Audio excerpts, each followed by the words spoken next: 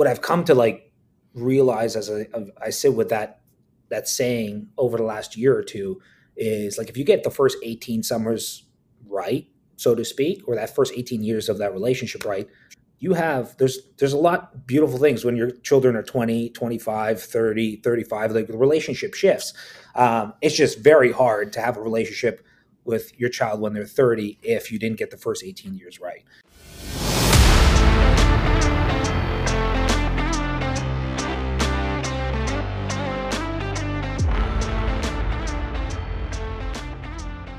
Welcome to the Leading to Legacy podcast, where we explore the stories and lessons of successful individuals who strive to leave an enduring impact on future generations.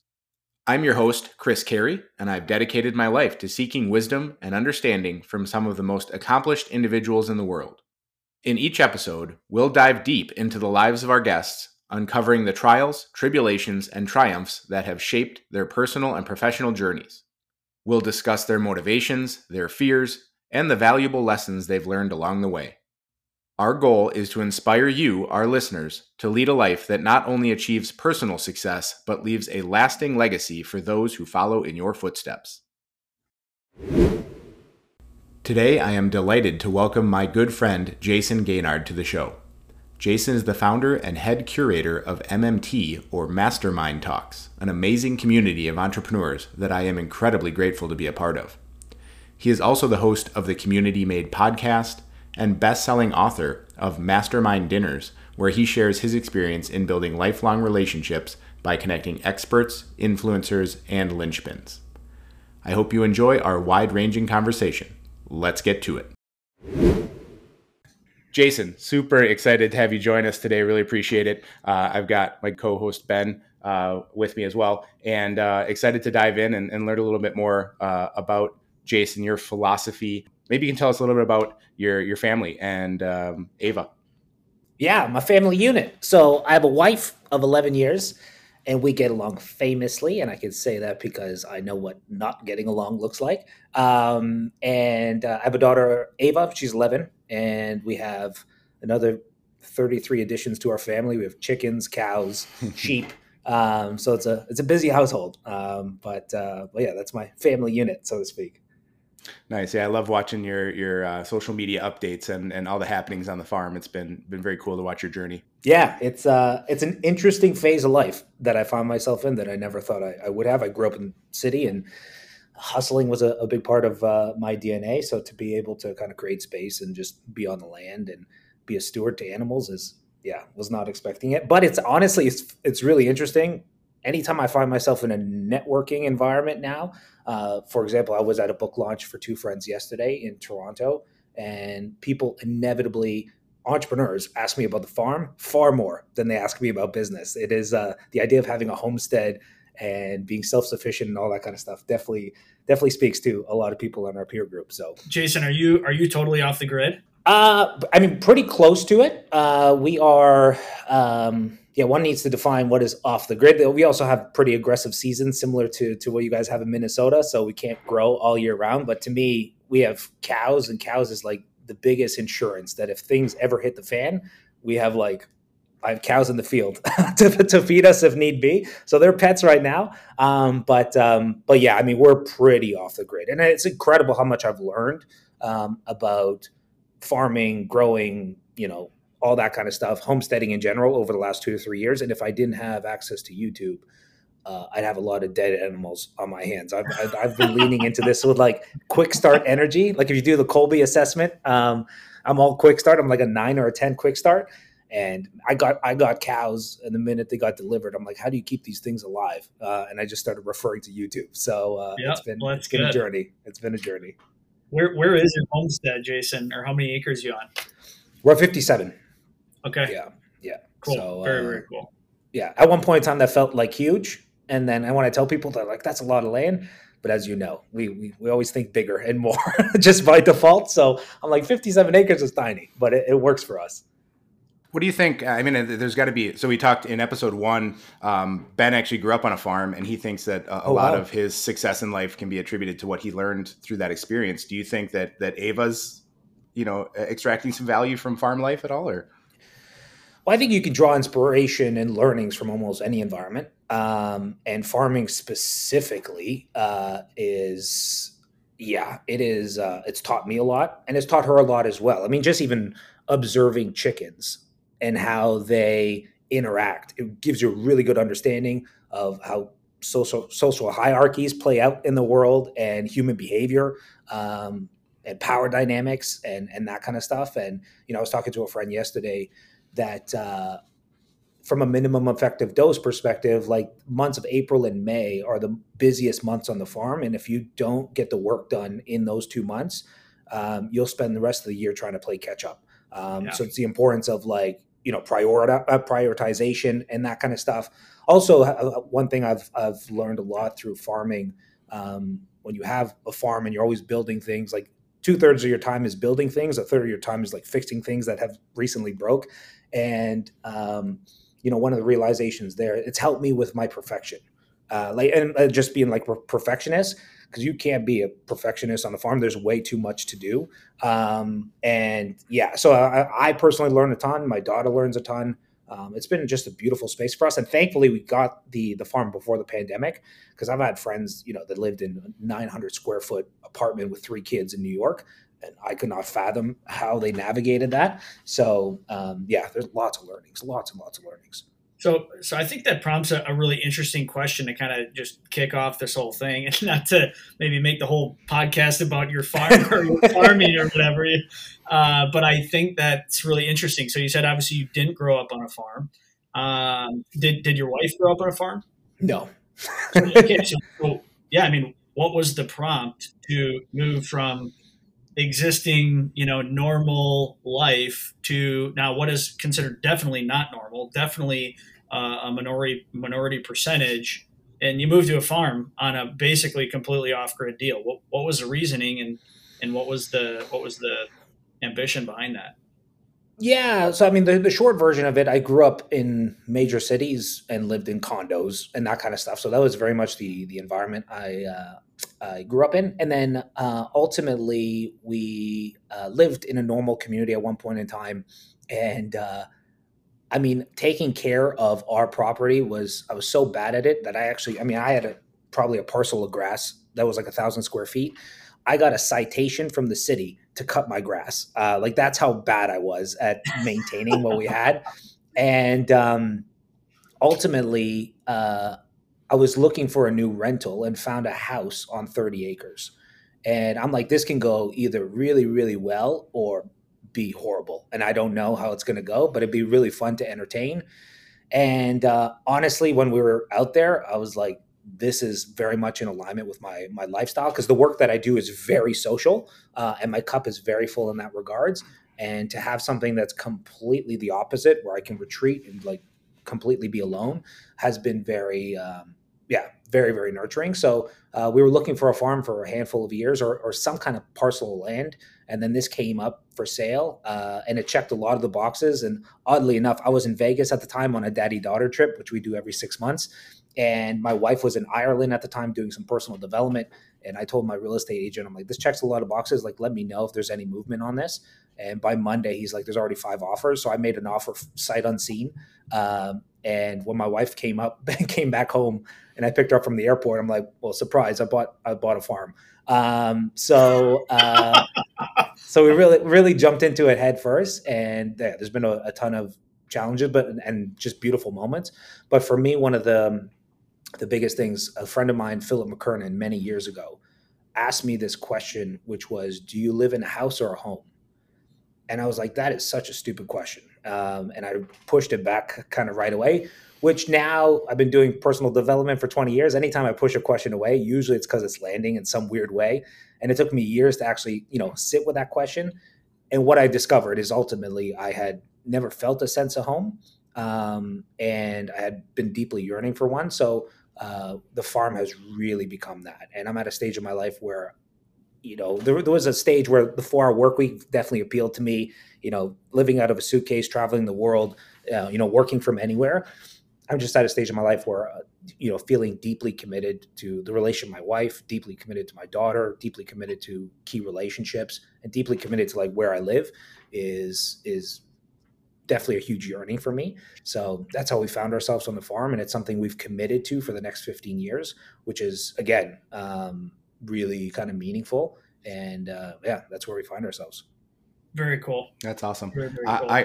I got to dive into something you mentioned there, just, casually in passing, a 6-month daddy-daughter trip. Can you tell us about that? How did you come up with the idea to do that, and how long have you been doing it, and what are some of the experiences that you've had? Well, I think it's that Isaac Newton quote of like standing on the shoulders of giants. I wish I came up with that I guess methodology or philosophy on my own. But it was actually a good mutual friend of ours, Jim Shields, that at an event, we did our first MMT event in 2013. He did a talk on board meetings, which was this philosophy that every quarter you spend time with your board in your company, taking that same philosophy and applying it to arguably like one of the most important relationships in your life, which is the relationship with your children.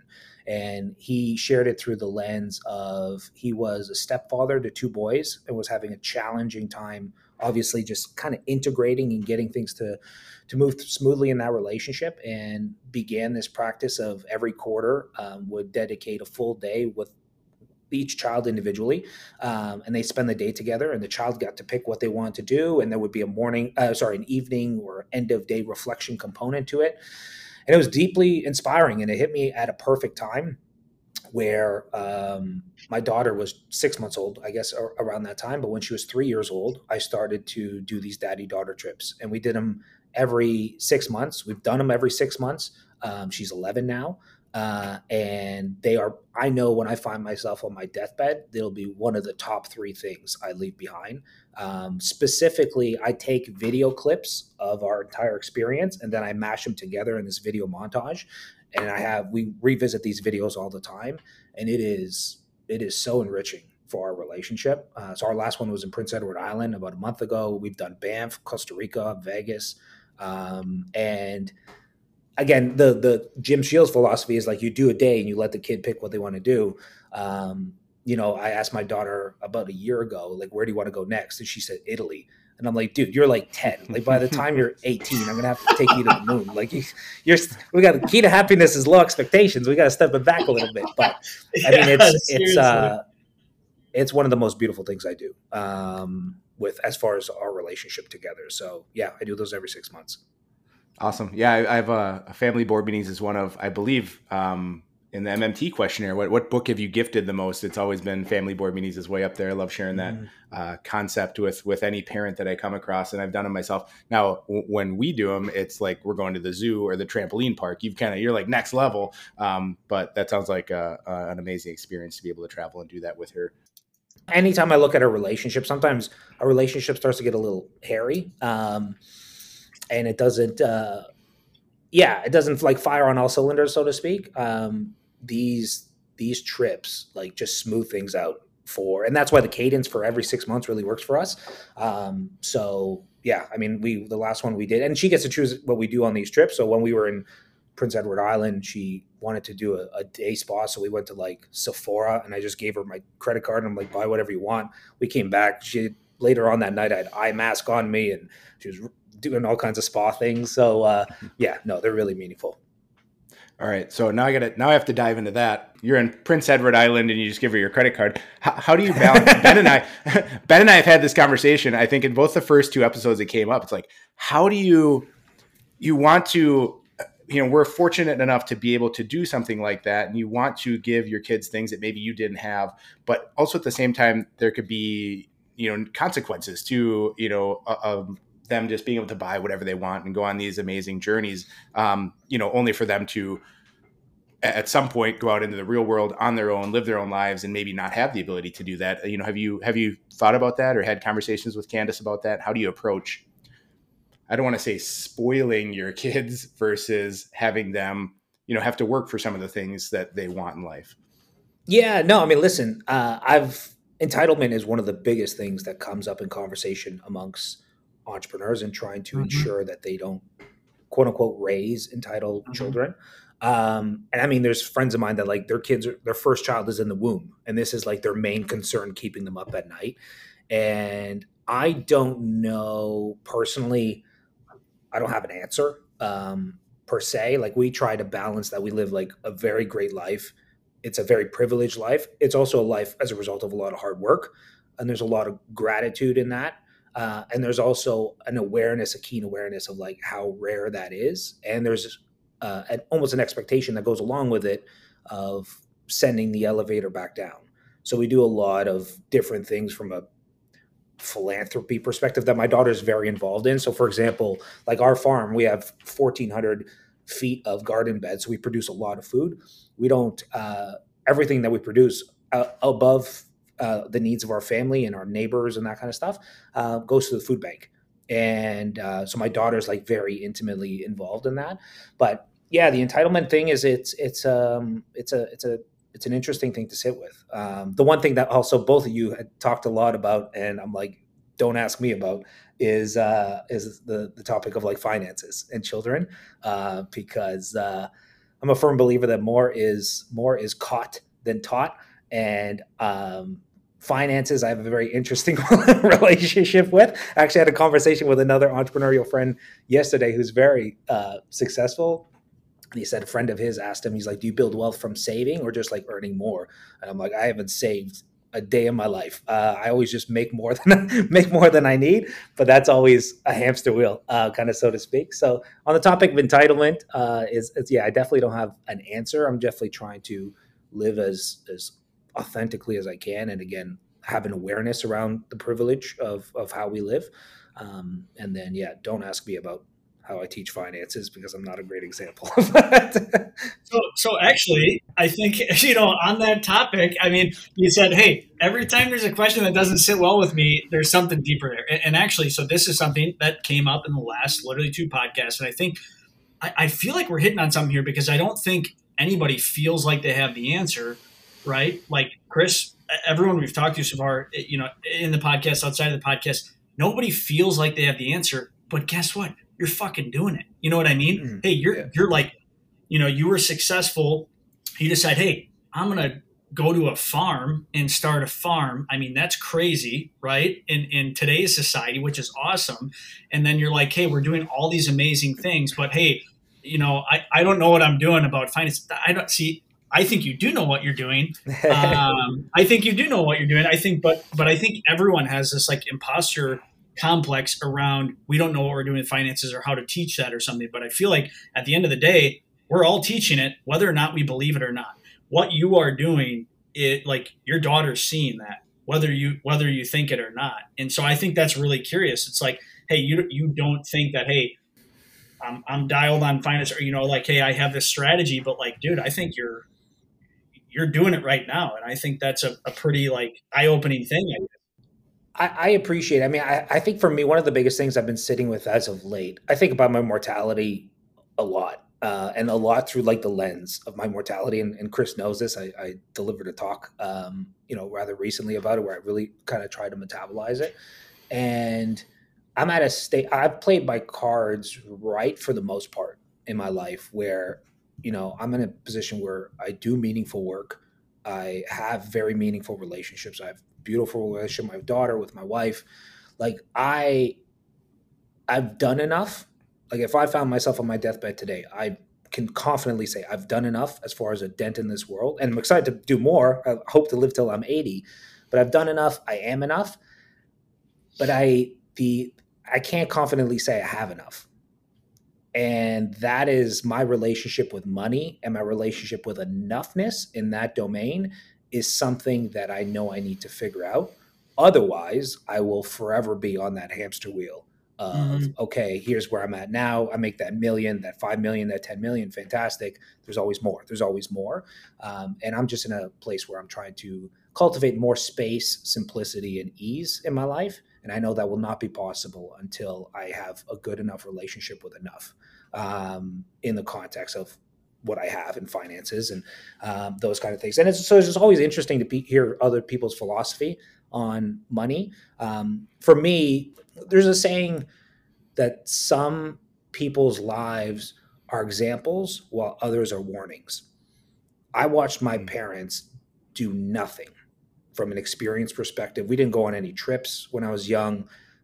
Like they don't travel at all.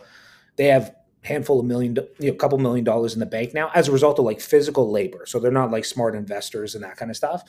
But now they find themselves in a position where they can't utilize that money in any way. They're not in a from a health and wellness perspective, they can't go to Italy. Like you're not going to go down the cobblestones of Rome with a walker.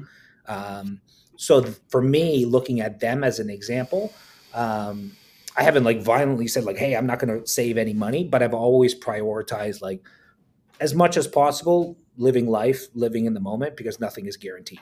And there's a great book from Bill Perkins, which has really been making the rounds of like Die with Zero. I've had a similar type philosophy, but he did a beautiful job putting it in a book. And, one of his philosophies as well, which I think is important, is like you can do the right thing at the wrong time. Like in your 20s is when you should be traveling, living in hostels, having those experiences. When you're 30, maybe that's more focused on family and relationships. You don't want to be sitting on a huge nest egg of cash when you're 75 and you can't enjoy it. So there's a lot to unpack there. Psychology of Money has been an amazing book that I've reread a handful of times to get a better understanding of my relationship with money. But again, that's one area of my life I feel like I haven't locked down yet, as opposed to like other areas. I just shared with Ben and the rest of our forum the other day, Morgan Housel actually just started a podcast. I don't know if you saw that, Jayson, but I didn't. I think he's like 10 or 12 episodes in, and he's like, I'm not sure how long this is going to last. And then he's just really leaning into it now. And it's fantastic. And it's just him talking about some of the concepts from the book. So, and then, Die with Zero, also something I shared with my EO forum. I got so much value. That was I think Ryan Holiday calls them a quake book. I mean, that was what it was for me. I mean, it really completely shifted my mindset on saving, investing, retirement, especially post sale of my business and how I'm going to, initially I wasn't going to deploy the funds, so to speak. I was just going to like let them sit in savings and earn interest and try and live off the interest. And I'm like, I earned that money. I worked for that money. And 100%. What would it, why not spend it, and get to the end of life, and who knows when that's going to come. So it's been that was a really paradigm shifting book for me. So. Yeah, no, Chris, one of the things I wanted to dive into, and I kind of get this as a potentially reoccurring theme, I maybe just dive into it or talk about it a little more, but happy but not satisfied, I think is something that a lot of, entrepreneurs specifically that I'm kind of getting, because everyone says, hey, I don't have it figured out. But we're talking with people who, to the general public, got it fucking figured out, right? But all of them are saying, it's like the saying, there's still a taller mountain, said the man standing on the tallest mountain, right? It's like there's always going to be something bigger. And especially I think that the internal drive and passion inside entrepreneurs and inside people that build things is there's always going to be something greater. But how can we still achieve happiness with understanding that there's still going to be something greater that I want to strive for? We've talked to people on here and outside of the podcast that they made it, right? But then they're not doing anything and they lose their passion and they're trying to find themselves and they don't feel that spark or that energy anymore because they're not trying to strive or they're not trying to build. So I just think that's a really interesting, I think, again, every single person we've talked to, it's kind of this reoccurring theme of, hey, how do we find happiness but still be unsatisfied? And what's that balance? Great question. It's a big one. I don't know if I. It's a big. Yeah, I mean, I think the one thing is even just like defining happiness, because that's such a big can be a big like nebulous term, and what happiness means to you is what different than maybe what it means to me, and all that kind of stuff. I'm like genuinely very happy. I mean, I have tough days, man. My life is chaos sometimes. But like by and large, it's very, I've always lived a pretty happy life. I've been blessed in many regards, but there's more depth to my life now than ever, when it comes to like actual doing work that's meaningful, having meaningful relationships. And I'm excited of like the compounding nature of that. I was sitting with it this morning of, I'm going to have like 19,000 meals with my wife if I live to the age of 80. And because we got married at 27, if I can live to 80, which is the average lifespan, and bank on doing one meal a day with her, which I think is conservative, that's 19,000 meals. Like, how can I bring more like intention and presence into those meals? And also the excitement of like, we've been together for 11 years. I love her more than, it's crazy. I looked at her the other day and started crying. And I'm not like an emotional mushy guy per se. And just like the compounding nature of relationships, we talk about compounding when it comes to wealth, but rarely do we talk about the compounding nature of like relationships and love and those kind of things. So I find myself in a position where there's a lot of depth that I've cultivated over the last few years, and definitely I'm excited to see what's available as I continue to go through life. So, the question of like happiness and striving for more it's always very top of mind, especially in an environment like this of entrepreneurs. 19,000 meals is an interesting concept. I haven't heard anybody kind of extrapolate it out to that extent, but going back to our mutual friend, Jim Shields, the concept of 18 summers. I mean, that one really resonated with me as well. You know, your children, you're only going to have 18 summers with them in their childhood. How are you really making the most of that time and those limited opportunities? And so you've extrapolated that out into meals with your wife, which is awesome. So, well, the 18 summers thing is such a powerful concept that when I share with others, because I told Jim, so his book used to be called Board Meetings, and we told him years ago, it's a terrible title, because it was actually Ryan Holiday. We were in a session together, and Ryan's like, the actual title of the book is somewhere in the book. Like, you need to find it. And 18 summers was like a throwaway line in the book. And we're like, dude, like that's what's landing for all of us. The word 18, like the series of words, 18 summers. So anyways, they've leaned into that, and it is such a powerful concept. When I share with others, they're like, man, that really lands. And that used to be like the guiding thing too, of like, oh crap, I have until the age of 18 to like get this right. Or that's all the time I have. There's a great blog post by Tim Urban called like the long tail of relationships, and how much time you spend with your parents while you're 18, and like you spend very little after that and all that kind of stuff. But ultimately what I've come to like realize as I sit with that saying over the last year or two is like, if you get the first 18 summers right, so to speak, or that first 18 years of that relationship right, there's a lot beautiful things when your children are 20, 25, 30, 35, like the relationship shifts. It's just very hard to have a relationship with your child when they're 30 if you didn't get the first 18 years right. So I looked at it as like this finite thing. I was like, oh my God, as a parent, I have till the age of 18 and then they won't care about me. And that's not necessarily true. I have a lot of friends that have kids in their 20s, 30s, 40s who like got it right for those first few years. And one friend specifically, his name's Donnie Wilson. I emailed him a couple months ago, and he's like, oh, I'm on a 3-week RV trip with my son in Europe. And his son's like 32. And I'm like, dude, that is like the greatest thing. You've given me hope so cool. That like, at 18, the kids aren't going to throw you away as long as you again, did the right things in those first important years. And those critical build the years. Foundation for sure. 100%. Yeah. Ben, so I hope you're taking notes over there. Yeah, this is summer 1 with Kinney. Yeah. And I wrote it down. What is the actual name of the audiobook? Zoe and I are going to listen to it on the way up to the cabin this weekend. Is it Family Board Meetings or is it 18 Summers? I think it's 8. They changed it to 18 Summers. They actually just released the book. It was weird. They wrote the book 10 years ago and kind of released it with a publisher a couple weeks ago and hit number 1 on Wall Street Journal's bestseller list, which I've known Jim and Jamie, the authors, for years. It caught me by surprise and I was happy as hell because I'm like, this is an incredibly profound principle, and they're both incredible parents and incredible people. So, but it should be called 18 Summers. I think I found it for the listeners. It's called The Family Board Meeting. You have 18 summers to create lasting connection with your children. So there you go Well, at least they used it as a subtitle. I'm still going to give them hell for not using it as the title, but it is what it is. It's a better title too. I agree with you on that one, but we'll be listening to that one on the way up to the cabin. It was so cool to see their success, and they shared on social media when I think someone in their publishing side of the business was sharing with them that they landed at number 1, and that was super cool to see not only their reaction but the reaction of their children to that news. So Super happy for them. I want to, you mentioned something way back and I want to kind of dive into it. I think you said you spent a good portion of your early years hustling. And I wanted to know if, in addition to that, are there any other key principles or values that you hope to instill in Ava to help guide her towards her own success? Yeah.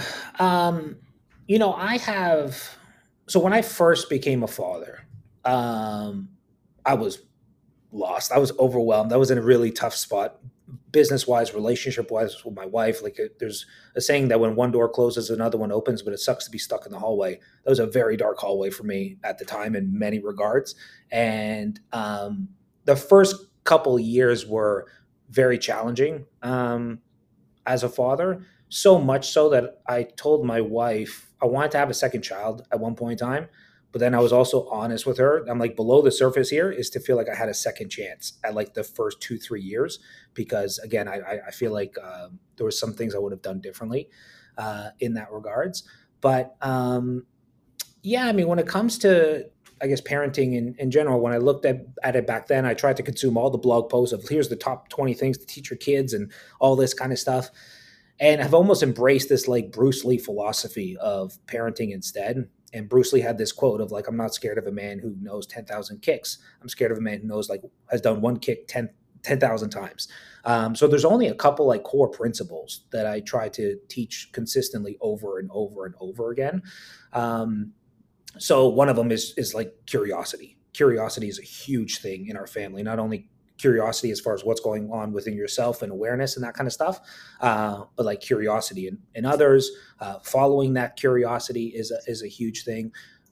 I'm big on mantras, and ever since my daughter was really young, being a girl, I would drill her on the way to school of like, what makes you beautiful? And she knows and like she's embraced this, throughout the years, because girls have a hard time with beauty, especially in today's social media landscape and that kind of stuff. But like all the things that make her beautiful are things that are within her control. It's how she shows up for others, for friends, and like how she shows up in relationships and that kind of stuff has nothing to do with like exterior beauty. So there's like things like that, or one that's been coming up recently, and I'm glad I laid this groundwork a long time ago, is you could choose courage or you could choose comfort when faced with adversity. Like the hard life is a good life, and the hard life is paved with like hard conversations, hard decisions, hard emotions. So actually, like teaching her that in that sense of like, life's going to be hard, but those things are worth it. It leads to the easy life, and it leads to the good. It leads to the good life. The easy life is ultimately the hard life as you look on a further scale. So another one, this one was really meaningful recently was, and I didn't know. I talked to my wife about it. I'm like, I don't know if this is actually a good thing to teach her, because sometimes I teach a principle to her, and I'm like, there could be a different perspective or holes in this philosophy, but that secrets make you sick. I don't want my daughter to hold on to any secrets. She doesn't have to share them all with us as parents, but she needs some kind of avenue that maybe she shares a couple things with this person, a couple of things with that person. I've come to learn in my own life that like, yeah, if you hold on to secrets or heavy emotions or whatever the case may be, I mean, that stuff shows up in pretty powerful ways as you age. And that one came up rather recently in our family and has been huge. So there's a couple of those principles that just teach time and time again how to achieve goals. So not necessarily the goal setting, but breaking down a goal. We have a couple C's that we use as like a framework, which has worked really well. So yeah, there's a couple things. I have a just quick general question. Yeah, no, I especially with the farm thing, and something I just like to ask. And so talk to me about chores. Are there chores, and is there allowance? How do you teach work and money at that early age? And how are you doing it, or what's your philosophy on that? Dude, I told you not to ask me about money. So we don't have allowances. Okay. We haven't leaned into that. I mean, I probably should. She's of age now where it's probably a good conversation to have. I had one friend that with like he issues an allowance and then he charges tax on that allowance, and then a certain portion goes to like savings, a certain portion goes, yeah. So like he's really getting his kids, up and running when it comes to like understanding the world of finances. But I mean, there's definitely, yeah, we don't call them chores, but there's responsibilities. We all have responsibilities in the family. My wife plays, a key role and has key responsibilities. I do, and she does as well. So yeah, there are a set list of kind of responsibilities. But the biggest thing is for me is I definitely don't want the energy to be like this top down.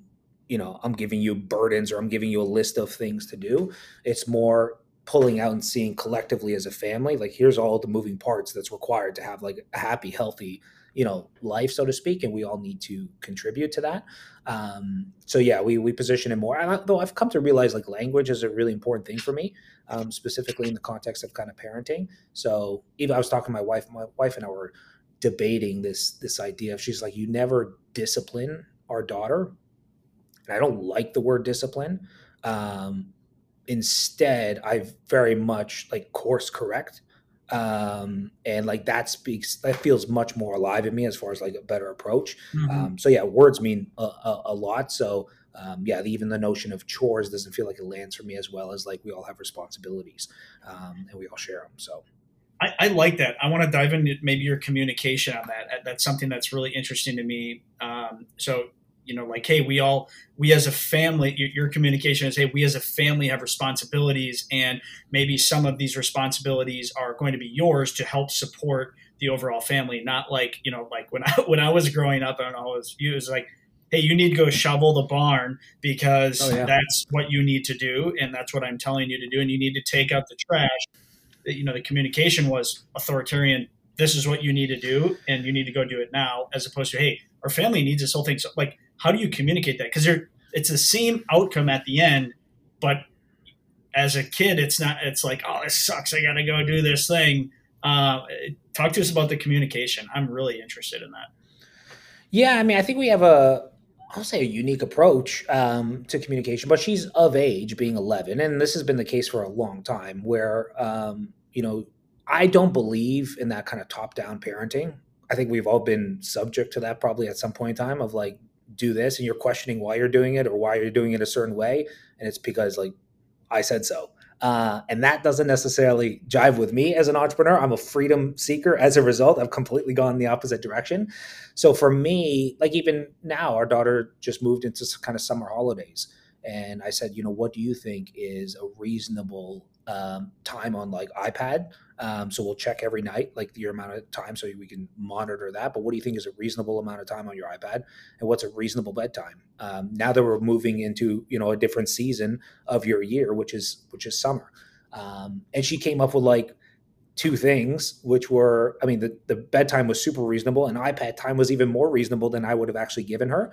And, we also know that these are up for discussion and debates and all that kind of stuff as we kind of move along. So it's similar to like us as leaders in our organizations, right? I mean, if you have that top down giving direction, it doesn't work all that great, as opposed to if it's a collaborative type of environment, especially if you give them the opportunity to like come up with a solution that works for them, then there's full ownership in that. So I have a very similar approach. And even it's funny, I know, Chris, you made mention of like, you use a lot of like EOS in like your personal life as far as like goal setting and that kind of stuff.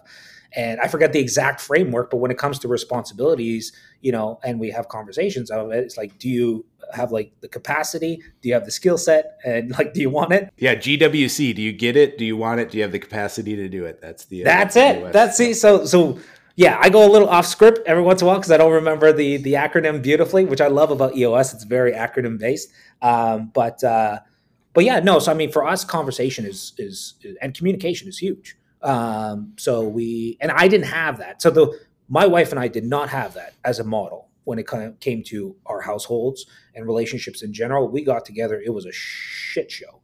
We didn't know how to talk. We'd get into fights, and I bottle up, she bottle up, and it would be a stalemate all the time.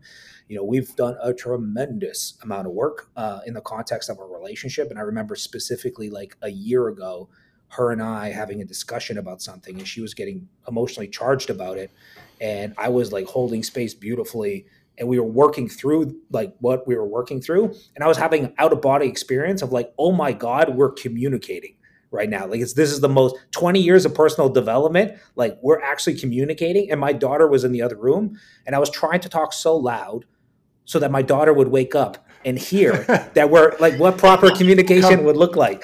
Come witness this amazing communication that's happening right now. Dude, it was one of the proudest moments of my life. So yeah, we didn't grow up in an environment with strong communication, and strong communication is a huge tenet, one could say, as far as what we're trying to pass along to our daughter. And she's light years ahead of like where I was at 36. It's crazy. So that's awesome. I love that you extrapolated the what, I guess for me as a business concept in regards to leadership styles, and thinking about, I'm going to use subordinate because I can't think of a better word, in your organization, and letting them weigh in on the decision-making process, influence the decision. And then once the decision is then made with their input, now they're bought in. And, I think that's just a very effective way to go about that, and incorporating that into your parenting style is pretty cool. Yeah, I mean, there's a philosophy from a friend of mine, Brad Peterson, who I've known for 12 years. He's an incredible leader, and he has this philosophy of like 1-3-1. Like one is like, what's the problem? What are 3 solutions that you're suggesting, and what is your recommendation? And we apply something similar in our family, again, so that she's not coming to me with all the problems. I'm giving her like the space to come up with a creative solution and then buy into the actual direction we go in. Jayson, can you say that again? Can you say those again? I'm piping those down as notes for podcast notes here. Yeah. So the philosophy is called 1-3-1. And basically it's because, as you know, as leaders, your team is always coming to you with problems and challenges that you need to solve, and decision fatigue is real. And you need to empower them to take the lead and make some of these decisions. So the framework is they come to you with, here's the core problem. Like this, distill it down to a core question. Here's the 3 possible solutions, and here's the one recommendation I think we should do. So a lot of my friends have a similar type philosophy that like their team can't come to them, ask them for something unless they have a 1-3-1 framework already built out. And if they do, then they'll talk about it. So you just put the onus on them. Does the team member, so the team member obviously comes with the 3 possible solutions. Do they also come with the one recommendation, or is that coming from you as the leader? Hey, here's the one recommendation I would recommend. They come up with 3 solutions, and here's the one I'm leaning towards. And then after that, you as a leader, you hear all that and you're like, yeah, I agree, or no, I think this other one of your 3 solutions, or here's a 4th solution. But it makes things a lot easier from a leadership perspective. And we, again, apply that into our family to some degree. That's amazing. I love that. Well, we're coming. We're about 12 minutes off from Ben's hard stop here. I can't not ask this question, Jayson, having you as an expert in the realm of networking. What I got to know, what advice would you give Ava about cultivating meaningful relationships and fostering a strong social and professional support network? What would I tell her? And I know at 11, she's probably not ready for this, right? But I mean, that's the concept of this podcast. No, dude, my daughters are 15 and 11. The concept is like at some point in the future, this is a repository. They can come back to it. They're 18, they're 25, and be able to hear straight from the horse's mouth. Like here's what I wanted you to know about this that you've learned in your experience. Yeah, no, I mean, it's been baked into her, and I can say that in confidence. And again, along that whole notion of like more is caught than taught, I can give her these principles.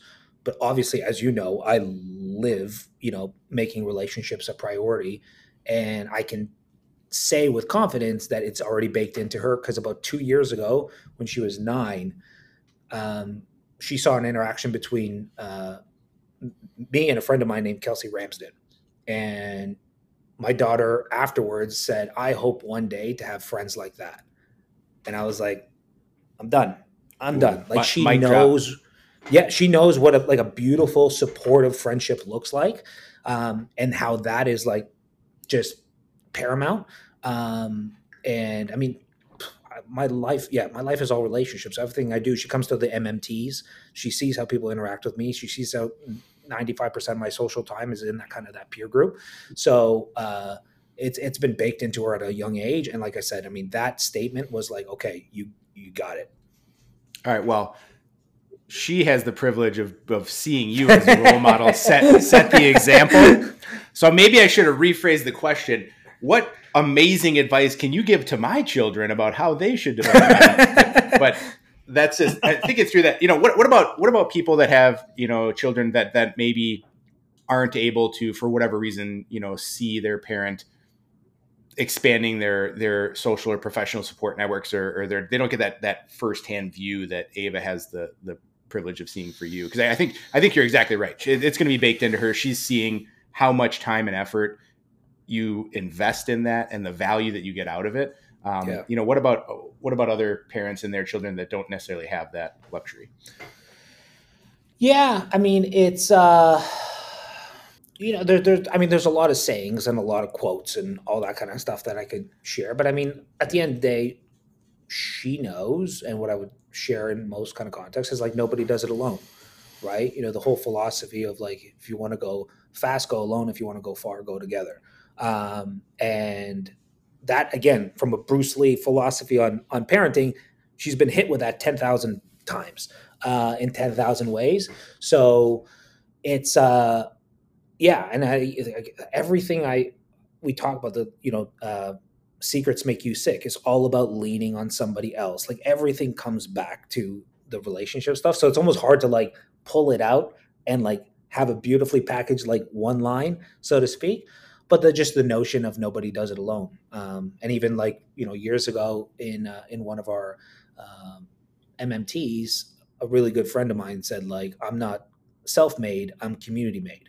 And this is an individual who's like quadriplegic, and he's like, he is community made because he can't do what most people can do without help and support. So yeah, nobody does it alone, I think is probably like the one thing that I would continue to hit home. But again, I'd hit it home in 10,000 different ways. That's awesome. Yeah. The one that came to mind for me was, it's not what you know, it's who you know, that concept as well. And just having an amazing resource like MMT and just the incredibly high caliber people that are in there. I mean, anytime I've had a challenge or opportunity and I was uncertain of how to move forward, like there's always someone there and just willing to, at a moment's notice, help, and guide me through their experience or their advice. It's been tremendous. The actual act, and this is probably one thing I don't know how conscious I'll have to be with her in this regard, but it is such a challenge in this circle. And I'm not speaking for you, Ben, but like asking for help is really, really challenging for a lot of folks. And that is, I mean, something I've gotten much better at over the last 2 to 3 years. But I mean, that's you can build the best relationships in the world, build a world-class network of people hungry to help you.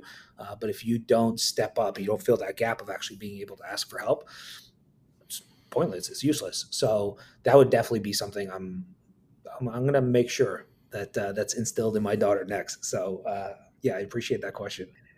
Well, Jayson, I love the amount of emphasis you put on relationships. I mean, that's the one thing I guess I took as the overarching theme of, hey, what would you tell other people, or what would you say to other people? What's your advice?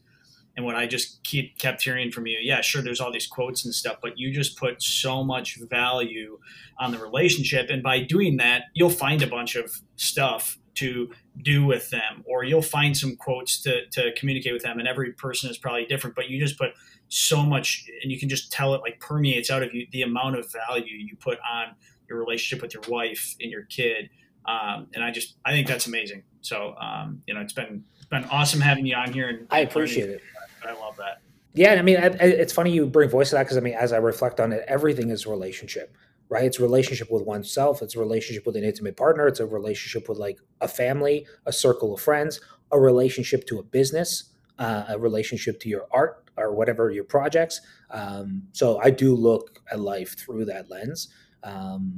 And yeah, it's taken me this far.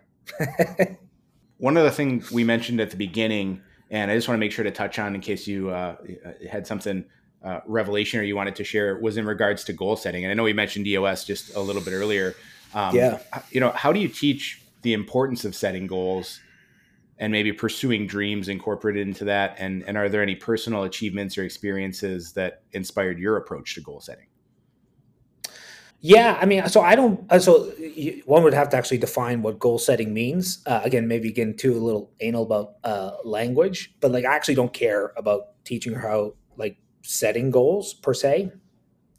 Peter Drucker has a saying which I love, which is there's nothing quite so useless as doing with great efficiency something that shouldn't be done at all.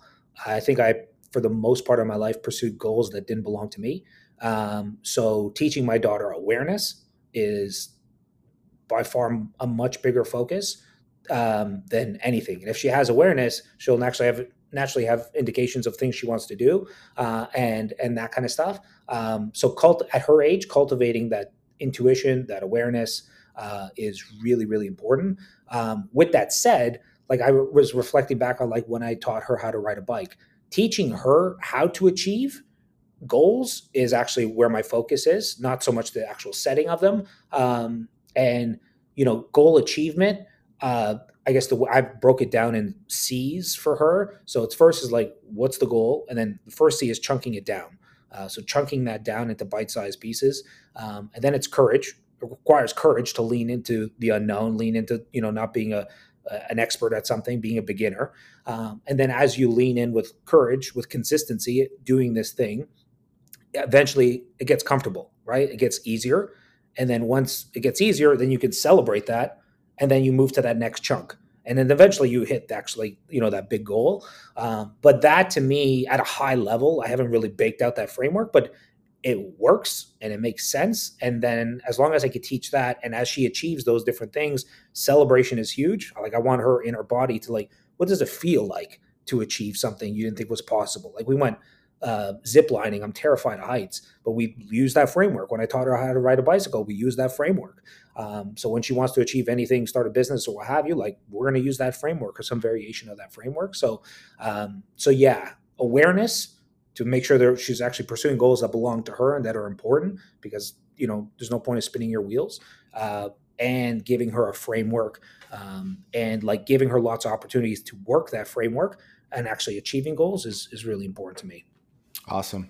Thank you so much. Was there anything else that you had in mind that you wanted to share in regards to parenting or conveying wisdom? No, I think all three of us, like I'd like to ask you guys questions as well. So, I mean, I think we could go on all day, which would be amazing. But I mean, just hats off to both of you for leaning into this. It's important to have these conversations. It was important to me to listen to your episode, Chris, and Ben, I'm going to listen to yours, and just to be a fly on the wall of like, what are we doing this for?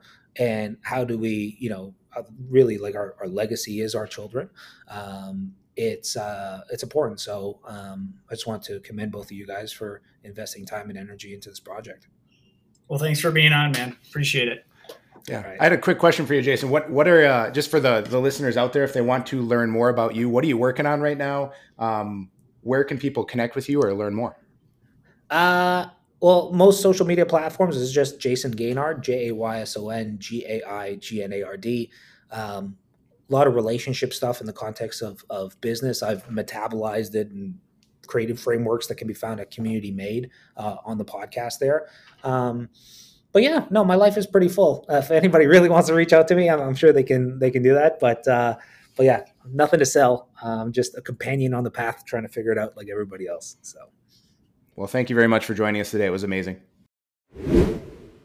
And that brings us to the end of today's episode. If you enjoyed the show, please be sure to subscribe, rate, and review the Leading to Legacy podcast on your favorite platform. And don't forget to share the show with friends, family, and colleagues who might benefit from the wisdom and insights shared by our incredible guests. Until next time, remember that in-person transfer of wisdom, knowledge, and experience is not guaranteed. The timing may not ever feel right. The stars may never align to share that valuable insight. The time has come to do the work to ensure that what you've learned in all of your years on this planet is distilled and packaged for the benefit of the next generation. It's going to be hard, but a great life is built by doing hard things. This may be the most important thing you ever do, and the time to begin is now.